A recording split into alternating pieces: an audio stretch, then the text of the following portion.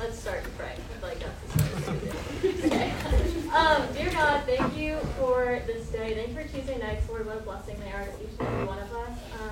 I pray that you just speak whatever you need to speak through me, Lord, and that the words will hit the hearts of people that need it tonight. Just say amen. Okay, let's get started. So, I'm excited to be here tonight. Like I said, I love Tuesdays, and it's kind of unreal to be here because there's so much planning that goes into Tuesdays that a lot of people don't realize. And I think the Lord is really behind a lot of the decisions that get made, whether we realize it or not, with like the songs that are chosen and the speakers that are chosen for the night. And I say that because I was supposed to speak on this very Tuesday night last year. However, the Saturday before, I was biking down the Swamp Rabbit Trail. Me and Salem, she was running, I was biking, and I was struggling. I don't know what was happening, but I was like, I've done this before, but I really am not having a good time. We get to Swamp Rabbit Cafe. I order my food. The next thing I know, I'm being pulled out of a bush because this is what happened. So I fainted that day. I don't know if you can tell, but there's like a huge gash in my lip, and I have a cracked tooth. And I was like, this is probably not good to speak on Tuesday night. So with a newly reformed tooth, called a veneer or something, that's like right here. It's kind of a little bit lighter than the rest of my teeth, if you guys ever want to look. There you go. And I have stitches in my lips, and I felt like God had probably not so subtly pulled me to the ground speaking. So I text Callum, he's the speaker for Neil last year. I was like, hey, I can't speak on Tuesday. And he was like, okay, that's cool. But I realized that for a lot of reasons that I wasn't supposed to speak last year, and I'm happy to say I didn't sustain any face injuries, so that's why I'm here tonight. And I'm really excited about that because I learned a lot of lessons from that experience. The first one was to drink water before exercising in 80-degree weather. The second, Salem's laughing, is that pride can easily get in the way of what God is telling us. And the third is that good and godly friends are key to surviving life well. And I say that because when I had my accident, there were so many people involved. So Georgie had lent me her bike. Salem was there with me. Madison, my big, drove me back to campus. Sam, one of my roommates, was on the phone with her oral surgeon grandfather trying to figure out what we're supposed to do. And Morgan, my other roommate, was waiting with an ice pack for me when I'm like, yeah, there's just blood and everything. But anyways, what I really want to focus on is that last piece of advice that I said was that good and godly friends are so important to surviving life, and especially college. And I know a lot of y'all are freshmen, and I have no idea where you're coming from. It's your fourth week of college. Maybe you have like 50 friends, and that's awesome. And maybe you have 0 friends, and you go to COPs half the time, which is cool. But I hope that if you're here tonight, you'll be able to find community.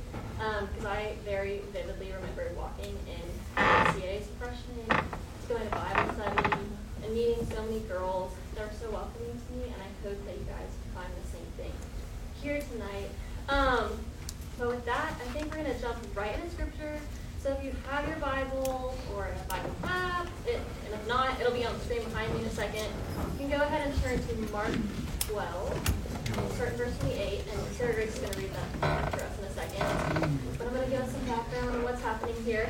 So a lot of times in the Gospels, that's where we are, talk about Jesus. The religious leaders at the time didn't always love Jesus, and they would try to challenge him and trip him up on his knowledge and be like, oh, let's get him to say something wrong. So I was just super embarrassed with him. But, of course, he didn't.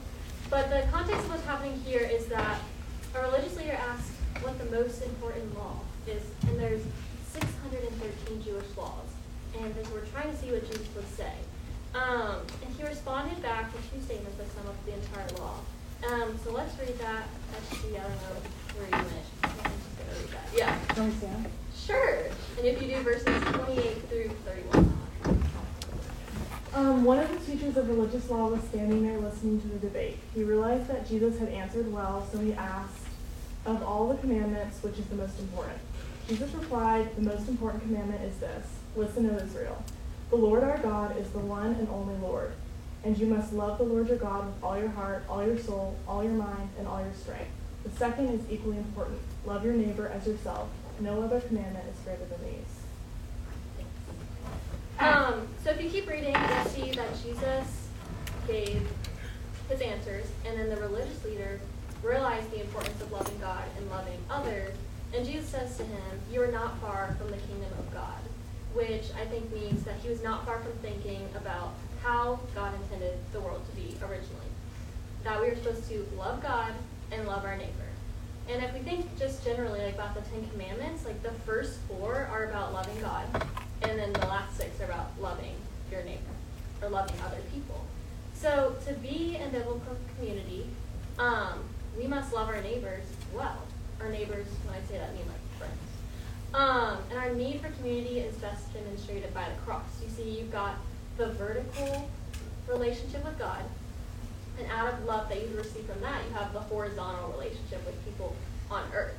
And that's what I'm talking about today, is how the horizontal or the vertical relationship has to be established first in order to properly maintain the horizontal relationships. Because to claim that we love God while not loving other people well, or treating other people well, is pretty much contradictory.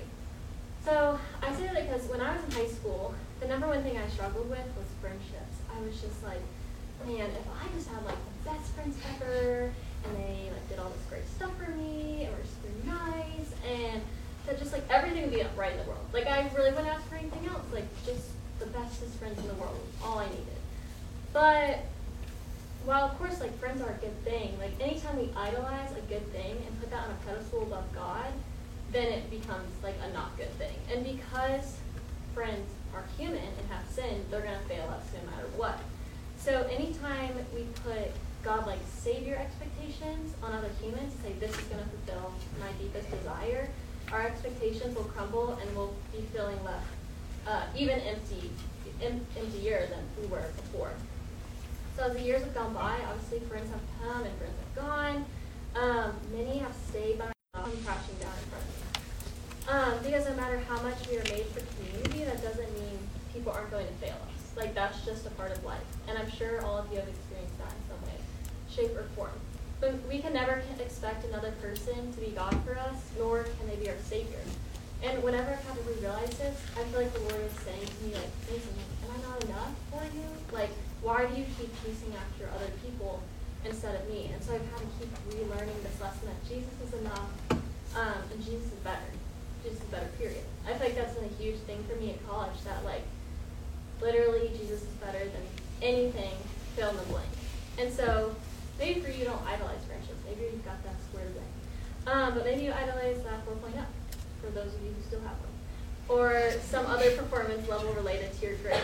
Maybe you idolize a boyfriend or a girlfriend, or the idea of a boyfriend or a girlfriend. Maybe you idolize your sport and athletic capabilities. And maybe you idolize something totally different. But what happens when you get an A minus or B minus or C minus, whatever you're not satisfied with, or when your relationship or talking stage steadily ends, or when you have a season-ending injury, and everything that had been fulfilling you temporarily and that you thought was giving you satisfaction with your life comes crashing down, then what are you left with? Nothing. Except crushed expectations, people that you ignored to get whatever it was you were trying to achieve, and the empty feelings that you began with. This year, I've been reading the New Morning Mercies devotional book, which I got from Party West, so shout out. But the other day, my devotion for the day touched on many of the lessons I learned during the season of time. It said, if love for God isn't the place where you find your rest and you need human relationships too much and you're asking people to do for you what only your Savior can do, you're looking to find your identity and deepest sense of well-being in the acceptance and love of people. And I think that's really true for a lot of us, that we just want acceptance, we want to have approval, so we'll change our personalities just to fit in and feel like we're loved. And it also said that if God is not in his rightful place in my heart and life, guess what? I insert into his place. The answer, of course, is me. I make my relationships all about me. When we make relationships about ourselves, then we're acting like consumers. We're asking for the other person in the friendship or relationship to fulfill our personal needs instead of looking to see how we can fulfill theirs. How many times have we shown up to a situation with a friend saying, how can I help you? What do you need today? Probably not many times. In high school youth group, the way they said it a lot of times was like, when you walk into a room, do you say, here I am? Or are you like, there you are? Because I know for me, I'm like, here I am, let's get the party started. But our lives are not about us. First and foremost, we are created to worship God. And then secondly, we're made to love others, which is just what we read in Mark. Another passage that demonstrates this is found in Ecclesiastes, which John is going to read for me in a second. And so a little background on that book of the Bible. It's in the Old Testament. It's what's called in the genre of wisdom literature, meaning it's got some good advice in there, even for today. The theme of the book that the author repeats is that all things in life are fleeting. Sometimes I just say meaningless, but the better translation is like fleeting. Things are gone in a second, even when they were just here. Nothing is guaranteed in life except for death, which is a pretty bleak outlook on life. But what it also means is that we shouldn't strive after things that we can't control if they're just going to be gone sooner than we realize. Or we shouldn't strive after things that aren't of much value, like if they don't add up to anything, we can't take them with us after we die. Instead, we should enjoy the gifts that God has given us, and I would argue that friends are a gift from God. So with that, John is going to read chapter 4 of Ecclesiastes, starting in verse 9. Two are better than one because they have a good return for their labor. If either of them falls down, one can help the other up. But pity anyone who falls and has no one to help him up. Also, if two lie down together, they will keep warm. But how can one keep warm alone? Although one may be overpowered, two can defend themselves. A cord of 3 strands is not quickly broken. I think this passage is just so clear in that, like, just starts out right out of the gates, like, 2 are better than 1. Like, it is better to have more people around you for multiple reasons, for accountability, for picking the other person up, for just moving through life together, being able to bounce ideas off of each other, whatever reason. Can apply to many, many things. And to better understand the idea of multiples and community, we need to track where it comes from. And so the idea of community actually originates in the idea of the Trinity. So we know that God purposely created us for community, and that originates from the idea of the Trinity. So I read a book this summer called Find Your People by Jenny Allen, and she said that God existed in relationship with himself before any of us were here. It's called the Trinity. God is 1 and God is 3, which is kind of cool. But the key point is this. For all eternity, God has existed in relationship as Father, Son, and Holy Spirit. Scripture says that the Son exists to glorify the Father, and that the Father exists to glorify the Son. It says that the Spirit exists to glorify them both. What that means is that they help each other, they promote each other, they serve each other, and they love each other. What's more, this exchange has been going on for all eternity. It means God has been relational forever. It means that he created us out of relationship for relationship, and not a relationship that is surface level or self-seeking. No, the relationship he has in mind for us is sacrificial, intimate, and moment-by-moment connection. And so I think all of the descriptions I just read about how the Trinity interacts with each other is how we're supposed to have a relationship, both with God and with other people. We are supposed to be sacrificial, intimate, and moment-by-moment. We're supposed to promote other people and help other people and love other people. We see that we are meant to be in a relationship with others because that is who God is, and that's included in the idea that God created us in his image. So part of that is being in community with other people. So, if we're made for community, then what does that mean on a practical level? Say we have God in the right place in our hearts, then how do we properly love other people? How do we revert from that idea of thinking like my friends are made to help me, instead of like we are supposed to help other people as well? And back to that book that I said by Jenny Allen, she talks about some of the happiest places on earth were like really poor third world countries. And she said that's because they were interconnected with their families and communities all around them. Their lack of large air-conditioned houses, which didn't have locks or personal water systems, created circumstances that led to families and larger communities being more connected with each other And so as people were in and out of houses, outside together, they're filling water jars, then they just lacked the feeling of loneliness that I'm sure every single one of us have felt, especially in college, especially in the pandemic, post-pandemic. As I read about these communities in her book, one thing popped into my mind. So while Americans live more private lives, we, as college students, have this 4-year opportunity to live with and be surrounded with people of our own age with similar and different interests, with unlocked doors most of the time, and the sharing of all things vacuums, hair dryers, milk, you name it. And so we here at Furman have been put into this amazing position to experience rich community. I mean, even with like living on campus for 4 years, like that's not the same for all colleges. And I think that's like a huge opportunity to be in community and meet other people.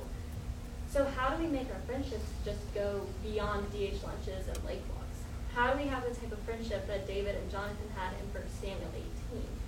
And before Caroline reads our last passage, let's get some background on who David and Jonathan are. So first we got David, well known as the second king of Israel and a man after God's own heart. But before he was king, he was a shepherd. He was the youngest of 9 sons. David's older brothers were fighting under the current king of Israel. Right before the passage that we're reading, they're fighting with Saul, the king, against the Philistines. And David went, left his shepherd duties to go bring his brothers some snacks while they were fighting. And at the time, the Israelites were having a lot of trouble defeating the Philistines' MVP, this really, really tall dude, Goliath. Maybe you've heard of him. And somehow, by trusting the Lord, little shepherd boy David, goes out and fights Goliath and kills him, making the rest of the Philistine army run in fear. Then David, all of a sudden, this little shepherd guy, youngest son, he becomes like super popular in Israel. Like this man is bigger than TikTok famous and bigger than Instagram famous. Like he's a household name or a house pet name. I don't know if they look at back then. But he now lives with King Saul and is anointed as the next king of Israel. So pause there. That's David. Got that. Then we got Jonathan. So Jonathan is King Saul's eldest son. He's heir to the throne, or was supposed to be. And him and David become best buddies as David lives with Saul, because he was rising promise and about to become the next king. And it doesn't say when Jonathan found out that David would be the next king, but we do know that whenever that did happen, Jonathan was still extremely loyal to their friendship. So let's read about it. Caroline is going to read chapter 18 of 1 Samuel, starting in verse 1. After David had finished talking with Saul, he met Jonathan, the king's son. There was an immediate bond between them, for Jonathan loved David. From that day on, Saul kept David with him and wouldn't let him return home. As Jonathan made a solemn pact with David because he loved him as himself, Jonathan sealed the pact by taking off his robe and giving it to David, together with his tunic, sword, bow, and what I really like about that passage is verse 3, where it says, because he loved him as he loved himself. Jonathan loved David as much as he loved himself. And like I said, what's crazy about that is that David literally took his position as the next king of Israel, and yet Jonathan was still loyal to that friendship. And as if you keep reading through the book, like Saul, Jonathan's dad, like literally tries to kill David multiple times, and Saul is still faithful to the friendship and helps protect him and save his life. And it says that he fully supported David by making a covenant of close friendship with him. And I don't know about you guys, but I've never made a covenant of friendship with a friend before. He gives his princely items, which were the tunic and the sword and the bow and the belt, to David as a sign of their friendship. Not many of us do that today. I mean, how many times have we been loyal to a friendship when a friend gets the starting spot that we were so desperately working for, and then you're just left on the bench? Or how often are you loyal to a friendship when someone gets a leadership position that you really had your heart set on? Or fill in the blanks about whatever time a person could have disappointed you. How often are our friendships marked by constancy and commitment and loyalty? And I'm not going to sit here and give you like 10 steps to like figure this like out. But I am going to talk about like how do we go beyond DH lunches and lake walks. We have to fully invite people into our lives, even the ugly parts, being vulnerable, being constant, committed, and loyal, even in the hard times. That doesn't mean we pour out our love and life to every single person we encounter. I do not suggest that. But we have to start somewhere. So, do you remember literally anything that I said tonight? It's that if you're feeling lonely, just start talking to God. See how your relationship with Him is going. Talk to people here tonight about it. Get that in order and ask Him to bring people in your life for the good times and the bad.